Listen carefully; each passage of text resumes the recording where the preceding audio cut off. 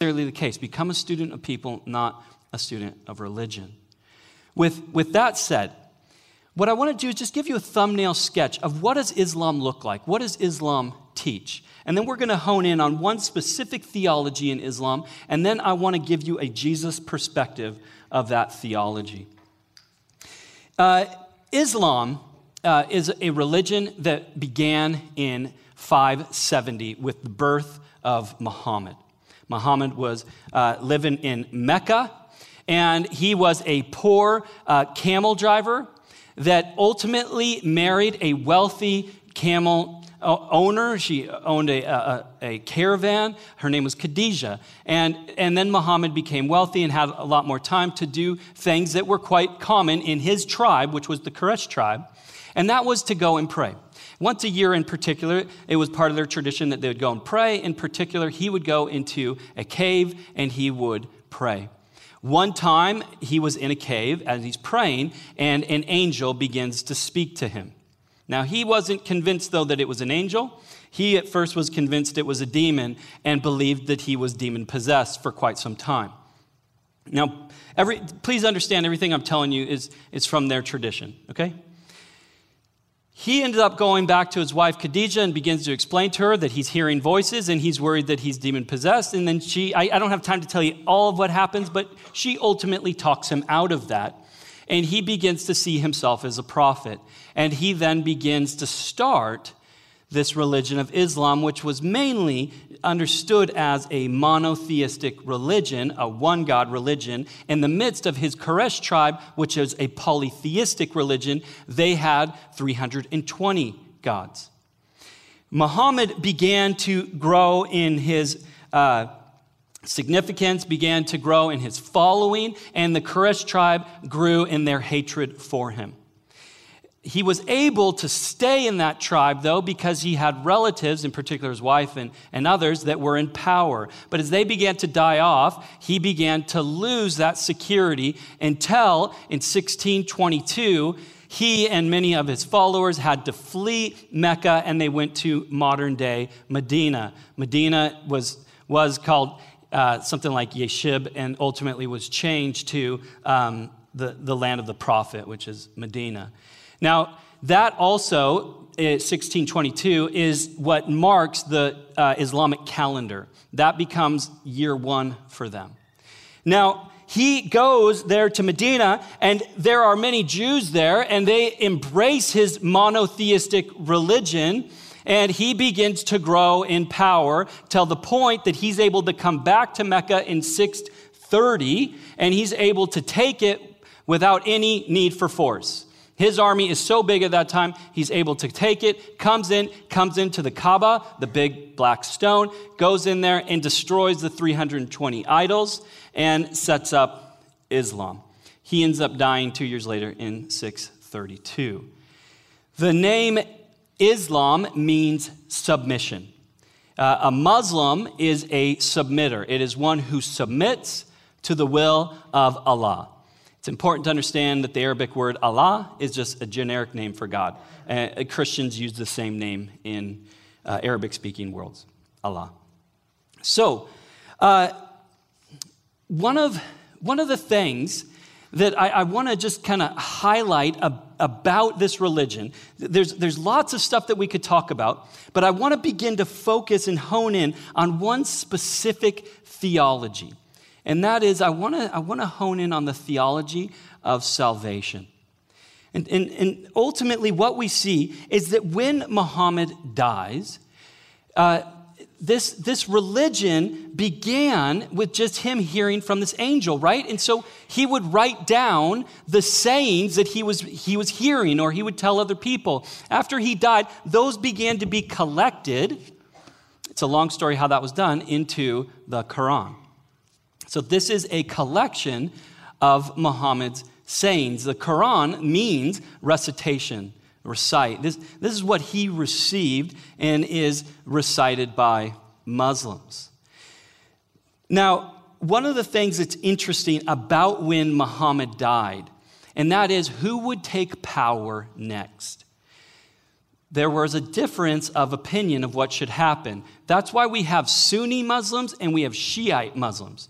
The Sunni Muslims believed that it should be an election, and that's how you should determine who comes into power next, whereas the Shiites believed that it's blood. Whoever is in the next line of Muhammad's line, that person should take power.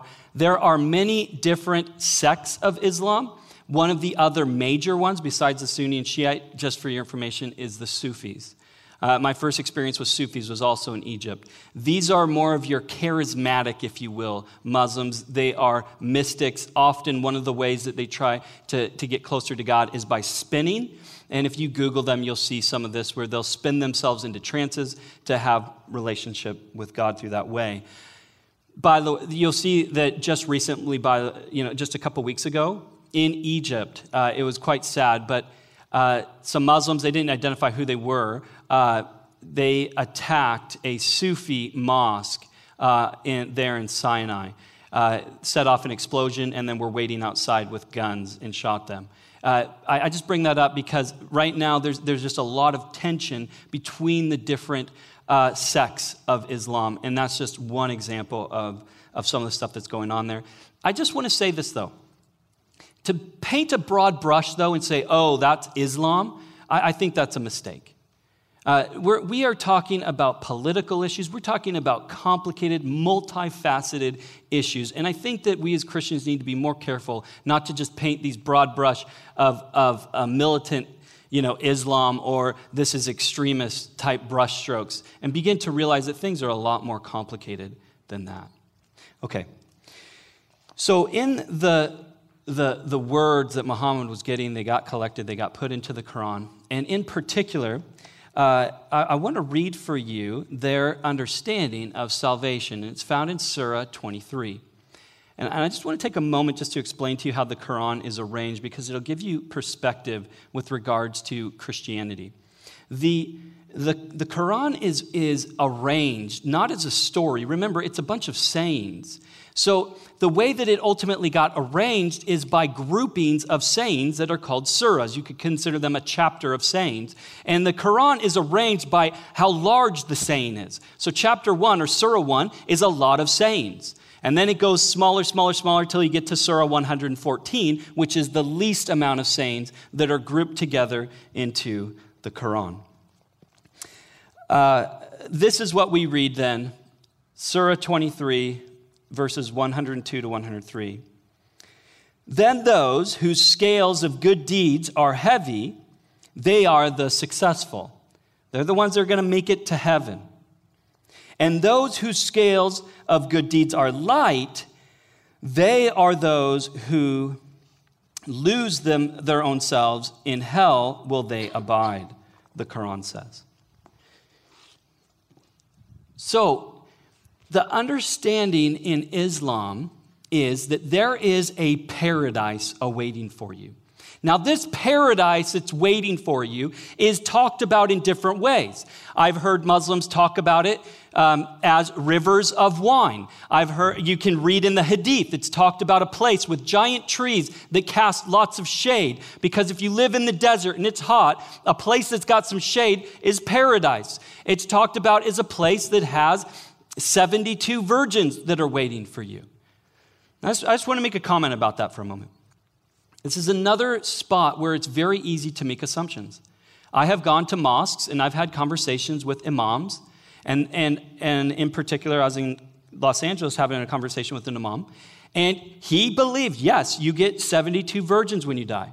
And I asked him, I go, is that true of the women as well? And he goes, uh-huh. And I looked at him and said, I don't know if my wife would think that's paradise. And he started laughing, like he thought that was hilarious. But I've, some of you are just getting that, okay.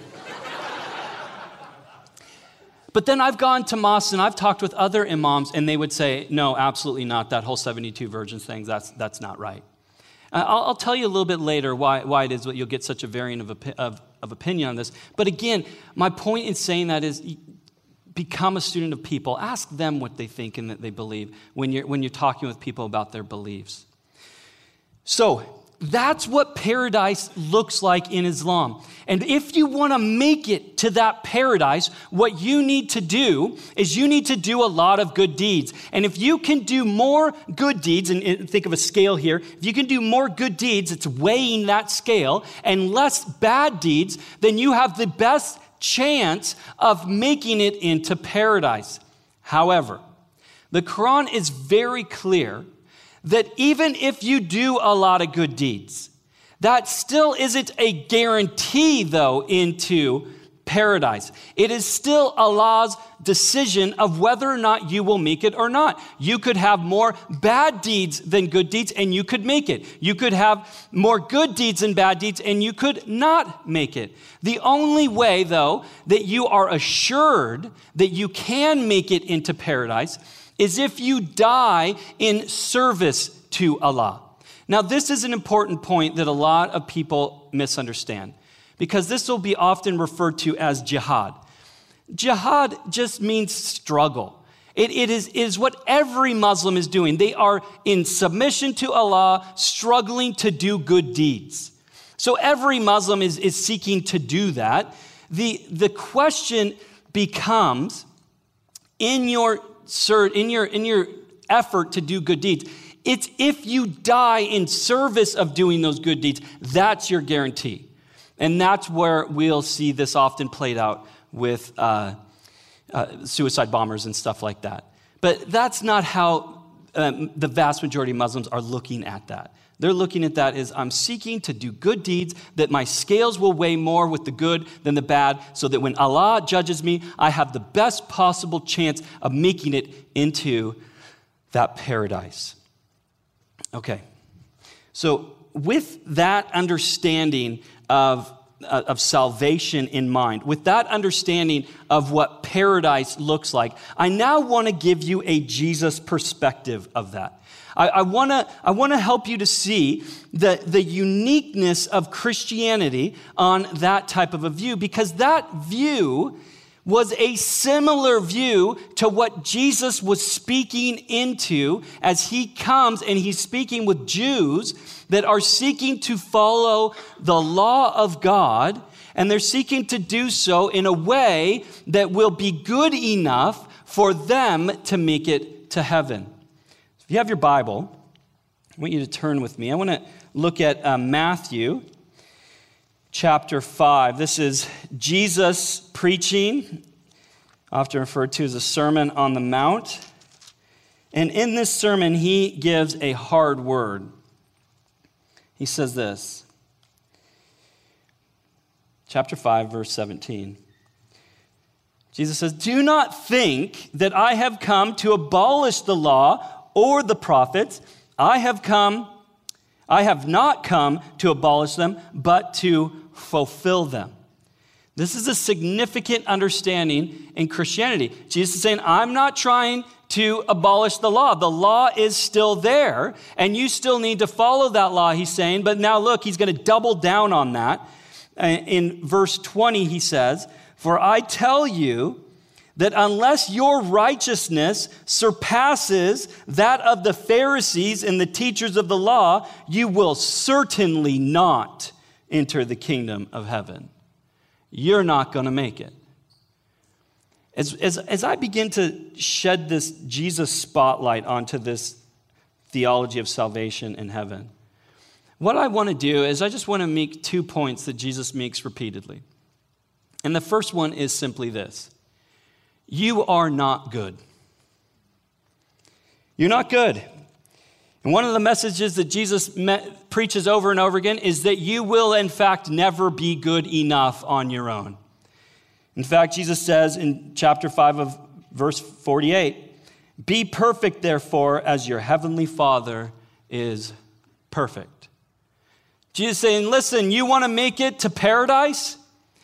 If you want to make it to paradise, you're going to have to do a whole lot more than you're doing. And what Jesus was doing is he was pointing your attention at a group of people that followed the law in every way and were going to incredible extremes to make sure that they were doing everything right. And Jesus is saying, they're not even good enough. And you could only imagine those that are hearing Jesus are thinking, we in trouble. Like, if they can't make it and they've dedicated their lives to it and I suck, I have no chance. And here's one of the things that I really want to challenge you on. One of the biggest challenges that we face is that many of us think, though, that this first point, many of us think that we, in fact, are pretty good. I was actually talking with some young adults recently, and they said to me, they go, Andy, God's been teaching me that I'm not good. And I said, really? Well, how's that? And they said, I said, how'd that happen? And they said, I got married.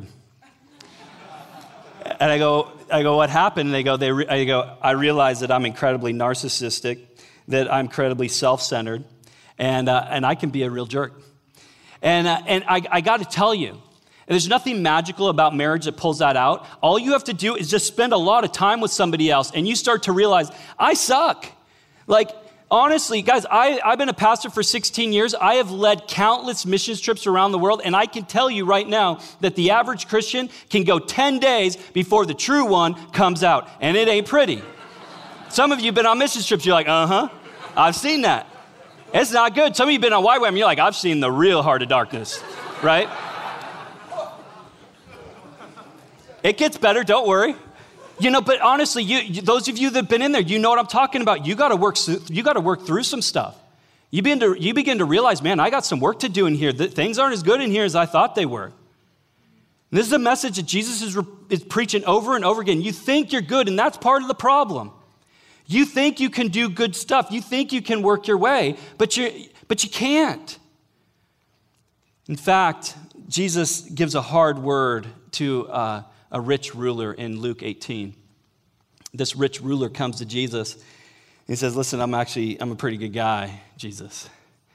And he goes, what do I got to do to get into heaven? What do I got to do to get into paradise? And Jesus says, just follow the 10 Commandments. And the guy's like, I've been doing that since I was a boy. He's like, I got it. I'm in. And Jesus is like, that's great. Good job, right? And you can imagine the guy's like starting to walk away. And Jesus is like, oh, just one more thing, though, before you go. And he's like, yeah, Jesus. And Jesus is like, hey, listen, what I want you to do is I want you to go home. I want you to sell everything you have and then come back and follow me. And we'll head to heaven together, right? And what does the guy do? The guy goes away and he's like, I can't do that, Jesus. And Jesus is like, And then his disciples are like, Jesus, we think we're in trouble too. And then they said this to Jesus. They go, who can even get in, Jesus? And he's like, now you're asking the right question. Now you're starting to see that you're not as good as you think you are, and that you actually are you have a problem. You're in trouble. And Jesus then said this. He goes, what's impossible for man is possible for God. This is, by the way, one of the things that Muslims have the most difficult time with Christians. You know what that is? As I've talked with different Muslims, it's this. It's that God loves you so much that God would humble himself and become a man, and that God would seek to rescue you even at the cost of his life. Jesus says in Matthew chapter 20, flip with me over there. Matthew chapter 20, Jesus says in verse 28, that the Son of Man did not come to be served, but to serve, and to give his life as a ransom for many. Jesus realizes and knows that you and I have a problem. And it's a much bigger problem than just trying to do enough good deeds to outweigh my bad deeds. The Bible is very clear over and over again that you and I are dead. We are spiritually dead. It's not even like you just got to do more. It's like, no, you don't realize you're dead. You can't do anything. You are so broken. And this becomes really critical to understand with regards to Christianity. Paul says it this way in Ephesians chapter 2. He says in verse 1, as for you, you were dead in your transgressions and sins in which you used to live, when you followed the ways of this world and of the rulers of the kingdom of the air, the spirit who is now at work in those who are disobedient. No, notice what he says here. All of us also lived among them at one time, gratifying the cravings of our flesh and following its desires and thoughts. Like the rest, we were by nature deserving wrath. Bible's saying you came into the world broken. You came into the world spiritually dead. And now I just want to highlight what this means, because I find that there are so many Christians that don't understand this point. Christianity does not believe that when you die, you get to go to this paradise that's just full of all this stuff that you really want. You know why? Because under the Christian view of eternal life, that would be hell, not heaven. Listen, think about it for a moment. How long is it going to take before you get bored of rivers of wine? How long is it going to be before you're bored of shade? How long is it going to be until you're bored? I'm sorry, guys, but you're bored of 72 virgins. It will happen. Like, that's not going to satisfy you for eternity. And so there's a lot of us that sadly have a view of eternal life where we're sitting on clouds, playing harps, thinking, this is boring. This is brutal. I don't want any part of that. Well, I don't either. And Jesus is like, I didn't preach anything like that. The Bible isn't talking about a paradise like that. Jesus says in John chapter 17, he says, this is eternal life, that you might know the Father, that you might know God, and that you might know Jesus Christ whom he sent. Eternal life, paradise in the Christian worldview is relationship with God Almighty. Relationship with the creator of the heavens and the earth. Listen, NYA, you will never get bored of God. Amen? This is one of the things that I love about being a Christian. I don't want paradise. I want God. I want to be with him and enjoy him forever. There is an adventure waiting for you that is beyond words. And I look forward to that day. But God is saying, Jesus is preaching, and he's saying, you will never make it there on your own, because it's not about some place, some garden that you get this cool stuff. It's about relationship with a holy and good God, and you are evil and sinful and broken. How do you ever expect to be in relationship with that God? How do you ever expect to be in his presence? His very presence will destroy your brokenness. You need to be fixed. This is the second point. Jesus preached over and over again, you're not good, but God is. God is good, and he loves you even when you don't love him. Now, I don't want to pick on Islam, but listen, the Quran says over and over again, Allah loves those who love Allah. The Bible says over and over again, God loves even his enemies and calls us to do the same. And he did so through his son, who came willingly to die for you and I. To do what? To fix our broken relationship with God and each other. Jesus is our ransom. He took our place on the cross, defeated evil, so that now when God looks at you, he doesn't see your brokenness. He sees Christ's righteousness. He sees his son. And something very cool happens in the midst of that. Let's go back to Ephesians. Ephesians chapter 1, verse 13. Paul says, and you also were included in Christ when you heard the message of truth, the gospel, the good news of your salvation. When you believed, you were marked, listen to this, you were marked in him with a seal, the promised Holy Spirit, who is a deposit guaranteeing our inheritance until the redemption of those who are God's possession, to the praise of his glory. Now, I want you to think about what that means then. It's saying, listen, as a Muslim is living, there is no guarantee of whether or not they're going to make it. But Jesus is saying, you do have a guarantee. And I think about what this guarantee is. The guarantee is that you are going to get paradise. Remember, what's paradise? Relationship with God. And Jesus is saying, I'm going to guarantee that you're getting relationship with God, because I'm going to come and I'm going to live in you now. The Holy Spirit is going to live in you now. You don't have to wait for death for heaven. Heaven begins now in Jesus as God begins to live in and through us. And that there is a day coming that Spirit is going to usher us home. It's going to take us home to our Heavenly Father. And it is a guarantee to you that you are saved because God's already in relationship with you. And it is only going to be fulfilled perfectly when we meet God face to face. Amen? This is a Jesus perspective of what it looks like for us, and I just want to close with this, for us to stop trying to earn God's love and favor. You already have his love. And God has already made a way for you into relationship, paradise with him through his Son. And the question then for you and for me is do I want that? Am I willing to take on relationship with God through Jesus? Am I willing by faith to trust that he does love me and that he did make a way for me and that he died for me because he really does love you? And that begins to change everything.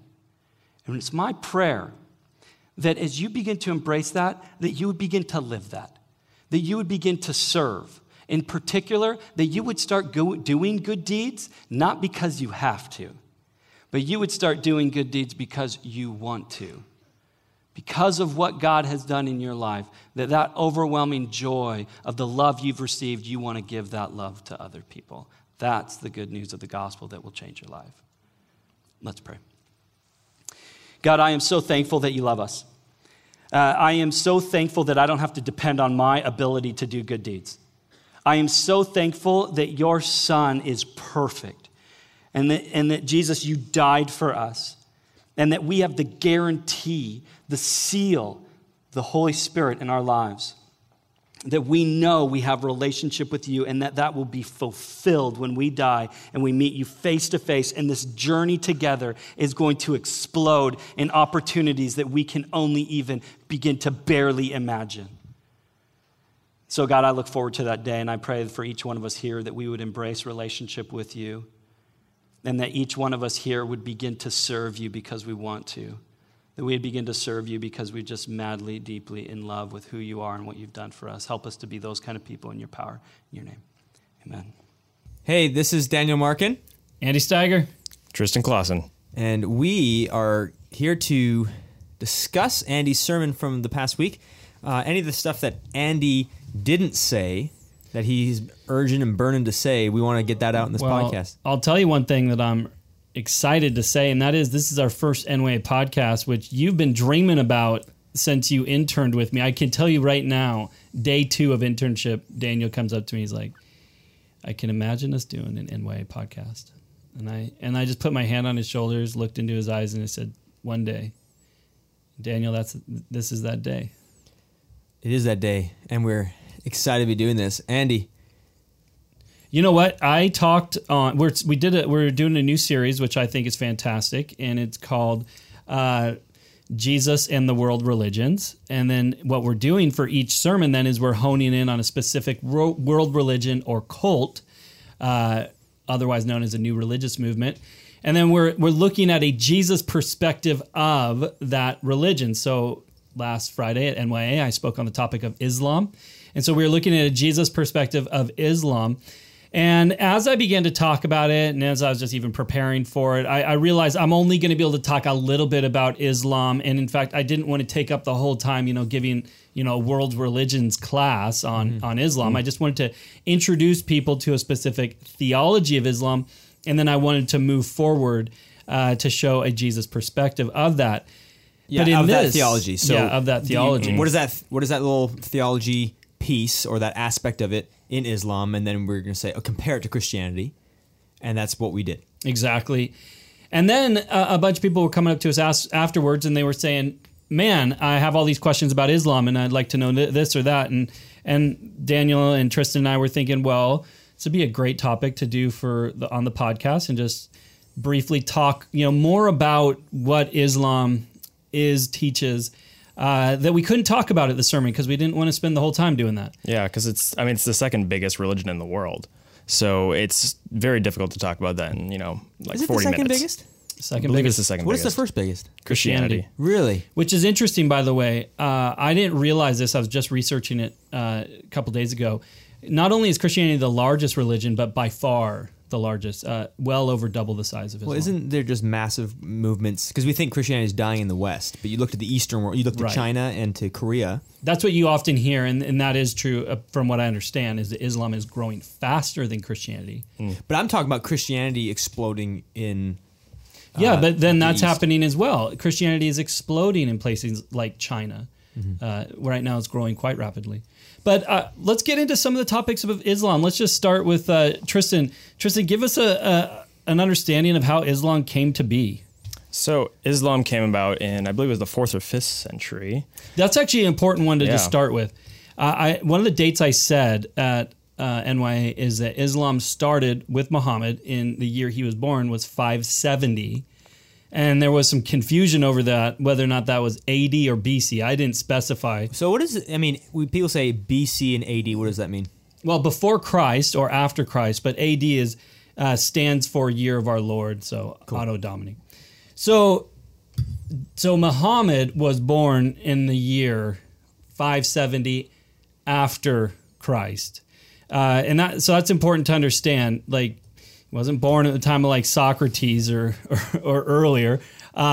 He was born well after Jesus. This is a religion that springboards off of the Judeo-Christian worldview.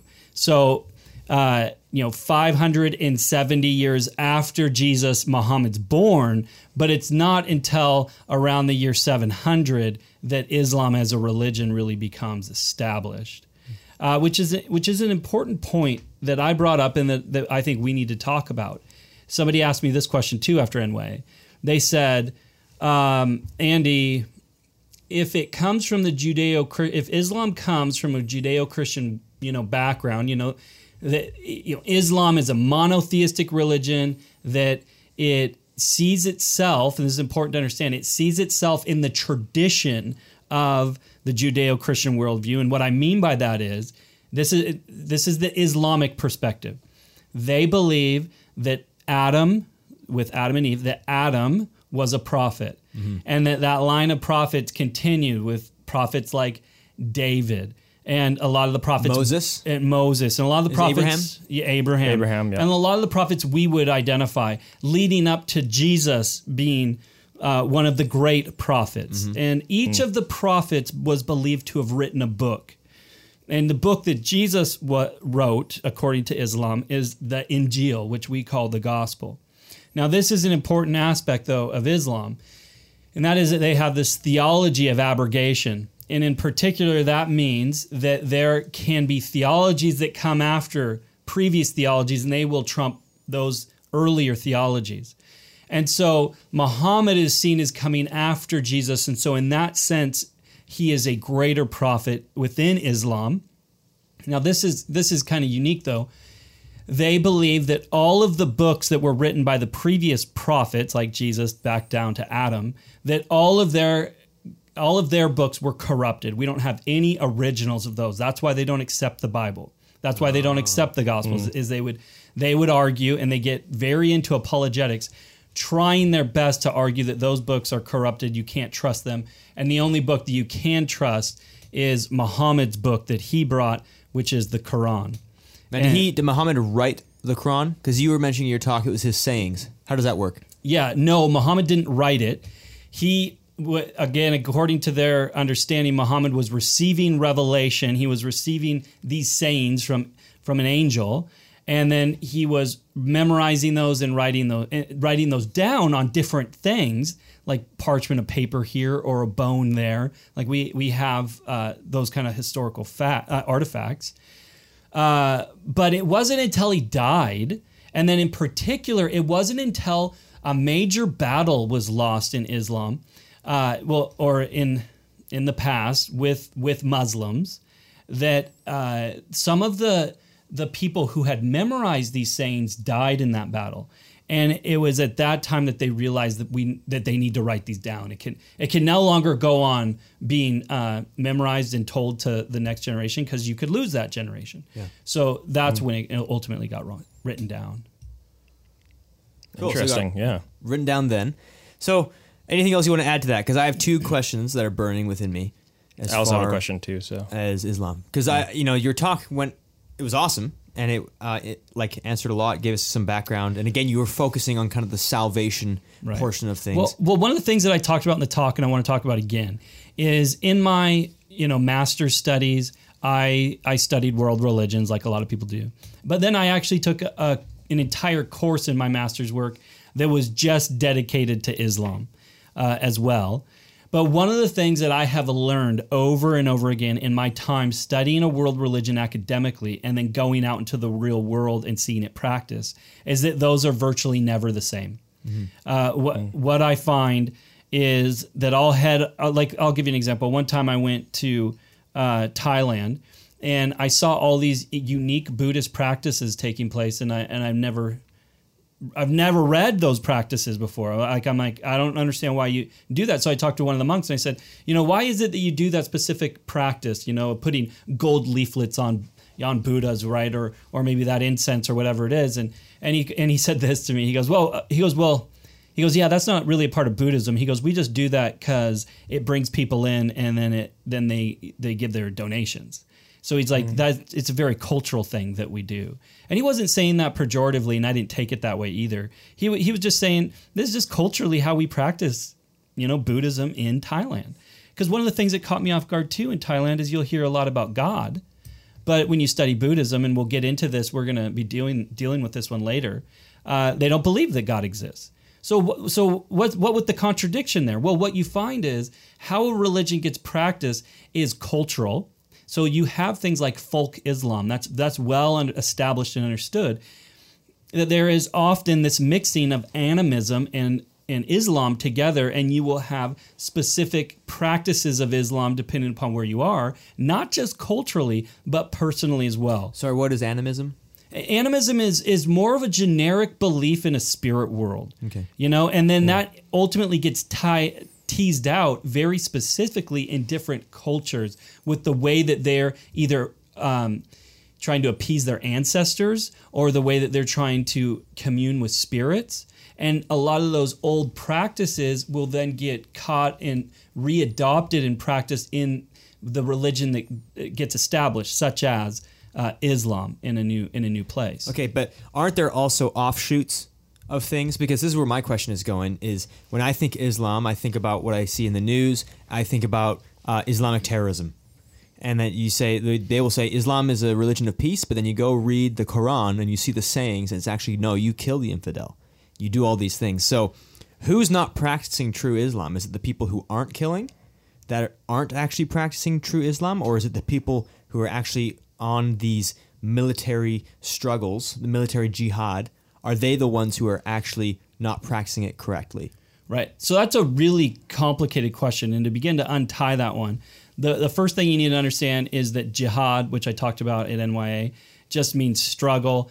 Every Muslim is seeking to struggle to do good deeds, and that their good deeds could outweigh their bad deeds. And I should just mention this. I didn't get a chance to at NYA.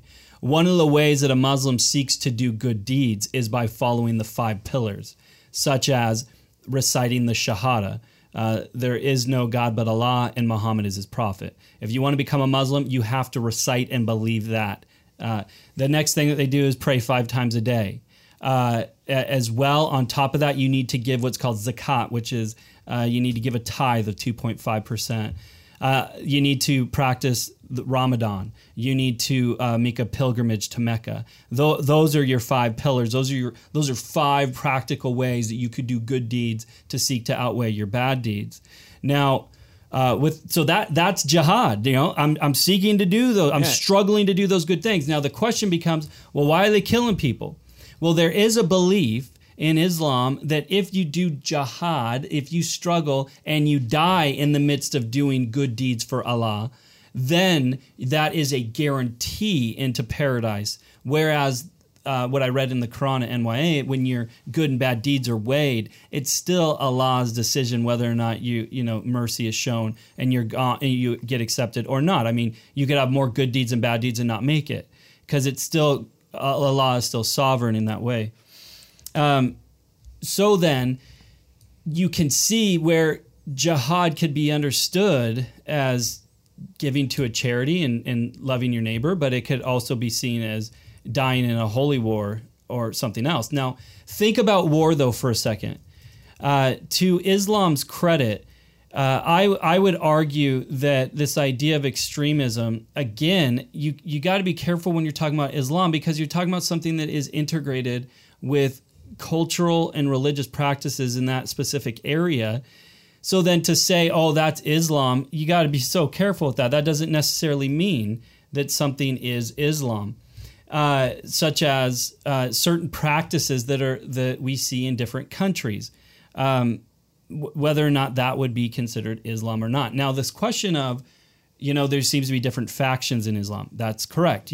For example, you've got Sunni Muslims. Those are Muslims that believe that after Muhammad died, that the next leader needed to be elected. You got Shiite Muslims, and they believe that the next leader after Muhammad died needed to be a blood relative. Well, now you've got that division that's happening there. But then on top of that, you got Sufis underneath that, in which that's more of a mystic practice of Islam. And there is inner fighting between those. Is that all Islamic? Is that very cultural? Well, it's a mix of both, I would say. Now, with regards to the question of whether or not Islam is a religion of peace or not, that is a contested question, because I could go into the Quran and I could show you verses like Surah 9, where it says to kill the infidel, right? But then I could show you lots of other, surahs that tell you to love people, right? So, I mean, you could cherry pick, and I think we have to be careful. Could you do that with the Bible too? And that was my point. I think you could do that with the Bible too, and people would be very offended by that. That you just went into the Bible and cherry picked the verse that you want, that said what you want, and you excluded all those others, because we know in the Bible there's some stuff in there that if you cherry picked and went to a very specific verse, and I think about an imprecatory psalm, for example. Yeah. Break their teeth, O Lord, of my enemies. Yeah, people would be like, what kind of religion is this? Yeah. Well, it's like, well, you got to be fair when you're looking at what the religion is teaching. Now, where Islam gets unique, and a lot of people don't know this, is that the Quran only references Muhammad 4 times by name and says very little about Muhammad. And the reason is because it's sayings, right, that he's hearing. So he's not hearing sayings about the life of Muhammad, right, that he's going to write down. He's living his life, and he's getting these revelations that he's seeking to write down, supposedly, right? Which, by the way, I'm just going to interject here. As a Christian, Galatians, Paul tells us right at the beginning, listen, if you get a message from an angel, like a person or an angel, that contradicts the gospel that was brought to you by Jesus Christ, the Son of God, then he says, let them be accursed. So I'm just going to throw that out there right there. If you've got God in the flesh, there's no need for anyone else, which, by the way, here's something else that's interesting. Muslims really respect Jesus.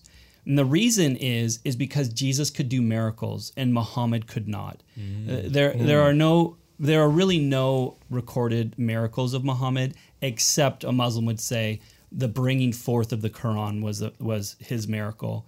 The Hadith has some strange miracles where he takes he goes for a swim in a pool and some rocks steal his clothes and run off with it. Or that happens to me all the time. I know. Or there's one in the Hadith where water is coming out of his fingers. So, but they really don't you don't hear those ones really talked about. You just hear, oh, his miracle was bringing forth the Quran. Whereas Jesus, the Quran says, was born a virgin, was able to bring people back from the dead, that kind of thing. And they're like, well, that's pretty impressive. So they have a lot of respect for Jesus in that regard. I had no idea. That's cool. So now, this is the key then. If the Quran doesn't talk a whole lot about Muhammad, and your goal is to do good deeds so that you can make it to paradise, well, one of the best ways that you could do those good deeds is if you made your life as close to that as Muhammad as possible. Because of Muhammad, although he didn't know for sure if he would make it to paradise, at least you figure if he's the greatest prophet, then the best chance you've got of making it is to follow the greatest prophet. So the desire for the Muslim then is to imitate Muhammad for that reason. How do you do that if you don't know much about him, if anything, from the Quran? Well, there's other holy books in Islam, such as the Hadith and such as other books like the Life of Muhammad. Again, I'll put out a caveat as I've talked with Muslims. They'll tell you, yes, Andy, but depends upon who translated it, or it depends upon what chain of isnads you're looking at. So I talked a little bit about that at NYA. Those are like telephone tag. Who said what to who said what that got it from Muhammad. At any rate, that all said, when you read the Life of Muhammad then, which very few Muslims do, they kind of, from my understanding, most Muslims tend to be more nominal in the sense that they'll maybe have read the Quran. Many of them haven't. And the reason for that is very much, and again, I'm not trying to point fingers because they could be just pointed right back at us. It reminds me of the time in Christianity before the Reformation when we only had Latin Bibles, right? Nobody could read it. Well, you have a similar thing that's been happening in Islam where it was only in Arabic, and it's only recently that it's being translated, and only certain factions of Islam believe that you should read a translated version. What do you make of when they say Islam needs to have its own reformation? Because I've heard that tossed around. Oh, well, I think that people mean that in multiple ways. One is, and we're starting to see that, the translation of the Quran. For a long time, so it wasn't translated. That would be reformation right there. Yeah, that'd be one. Another one that's happening, like in Iran, is the women being treated fairly and not as cattle. Yeah. And is particularly with places like Saudi Arabia. Now, just to finish off this idea then, if you want to know what Muhammad was like, you want to read the book, The Life of Muhammad. When you read the book, The Life of Muhammad, what you see is that Muhammad was constantly in battles. That's one of the ways that he rose to power. I mean, in some ways, you could see Islam as not as a religion as being the afterthought, that the religion wasn't the main driving force. In a lot of my historical studies of it, that's more of the direction that I lean, is that in some ways that's a way that he was able to unify the Middle East and get a following, but it really wasn't until he was winning military victories and gaining wealth that things really began to take off for Islam. And you see in the Life of Muhammad that he was very harsh. So, for example, the Life of Muhammad will tell you about how singers would sing satirical things about Muhammad, and he would cut their heads off. He would kill them for doing that, or making fun of him. Listen up, Gettert. Well, and the thing that's interesting is you see that with cartoons, right? Mm-hmm. Where if somebody makes a cartoon and mocks Muhammad or whatever, they'll kill that person. Yeah, because that's what happened in Paris, right? Exactly. Yep. Well, to the Muslim, there's historical precedence for that. Yeah. And so that's where you can get this extremism where, well, Muhammad did that during war, so then I can do this because we are calling a holy war on this culture or whatever. You see what I'm saying? Totally. So that's how they'll do it. Is every Muslim doing that? Absolutely not. But there are those that do, yes. Tristan, what was your question? Oh, I was just wondering about, okay, so if they believe that Jesus is a prophet, right? So what don't they believe about Jesus? What don't they believe about the life of Jesus? And that's a great question. The thing that they don't believe in fact, not only do they not believe it, but they see it as detestable, is that Jesus is the Son of God, that he is God in the flesh. And by the way, this brings us back to the beginning of this conversation with regards to, is Islam a part of the Judeo-Christian worldview, even though it tries to get its roots in there. And here's my question back to you guys, and this will get answered. Your question, Tristan, will get answered in the midst of this. Is Islam worshiping the same God? It's a monotheistic religion claiming to be a part of the Judeo-Christian worldview. Are they worshiping the same God? I'll say no. On the surface, you could think that, but the more you peel back the layers, the more you actually find out it's not the same God. I'm actually kind of talking about this when I'm talking about Mormonism this week, because Mormons will describe themselves as Christians, but what they actually say and what they mean are two completely different things. And then the same thing would be true of Islam as well. So it would be like me saying, hey, I'm talking to Daniel, right? And Daniel's like, hey, who were you talking with this weekend? I was like, oh, I was talking with Tristan. And he's like, oh, you're talking with Tristan? I go, yeah. He goes, which Tristan? Like Tristan, your son? And I'm like, no, not Tristan, my son, but the other Tristan, the intern Tristan. The one that is 300 pounds, 6'8", the black one, right? Who has a Jamaican accent, and they're like, Daniel's like, I don't know who you're talking about because that doesn't seem anything like the Tristan I know. Yeah, the Tristan I know, the Tristan you're intern. And that's the same sort of flavor you get with Islam. Is you're like, oh, is it the same God? And it's like, no. In Christianity, we are talking about a God that is triune, Father, Son, and Holy Spirit, a relational God. This is a very critical aspect of Christianity that a lot of people take for granted, that we talk about God being a God of love. Well, if you're going to have a God of love, you have to have a relational God that embodies that love. I mean, who does God have to love before there's anyone other than just God? Yeah, and I guess if you're thinking about Islam and how it's a monotheistic religion, but Allah is like so perfect and he's so holy, as soon as you compare a human like Jesus, right, to God, and Jesus was saying, I am God, then I guess that would be, I guess most Muslims would consider that extremely offensive because you're saying I am equivalent to Allah, which is probably the worst thing that you can say. But so did the Jews, right? So that's the thing. But Jesus does prove over and over and over again that he is the Son of God. That's right. So what you have then is that they find detestable is that Jesus is blaspheming, that he's calling himself God. But the part that they find truly detestable, and you're getting at there, Tristan, is that God, who's so holy and other and so great, would humble himself and be willing to take on flesh and not just live amongst us. That's not what really gets Muslims. But the idea that God would serve you. Yeah. That God wouldn't, if Allah is going to come and do that, he's going to come as King Supreme. But no, Jesus comes as a humble servant, and more than that, and this is the part that then Muslim minds just explode over, and that is that God would love you so much that he would die for you. That's shameful. Why would God do that to his anointed and holy? Kings don't do that. Yeah. They don't get down to that level. The way they would say it is prophets don't do that. Prophets, yeah. God wouldn't do that to his holy prophet. Yeah. I mean, so I've heard the language, and I think we should probably close up here, but I've heard the language where people say, well, our Muslim brothers and sisters in Christ, to which I'm saying, we believe completely different other things. You don't even believe Jesus is God, because you believe he's a prophet. So you would get into all sorts of different Christian heresies there if you're saying that. So yeah, we're not talking, God is a person, and we're clearly not talking about the same person. Yeah. Yep. I was just agreeing with you. No, I saw you doing that. Well, that was 25 minutes, and that flew by. That was a lot of fun. And we'll probably hopefully that explained more of it. Yeah, hopefully. And I guess, you can always keep learning about this, right? Yep. Any resources you'd recommend? I'm thinking Nabil Qureshi's book, right? Nabil Qureshi is a great resource. I had the privilege of meeting him. He and I spoke at an event together. And sadly, he died of stomach cancer just recently. But his book... Seeking God, Seeking Allah, Finding Jesus is an excellent book. Yeah. Cool. So hopefully that was helpful. We will see you next week.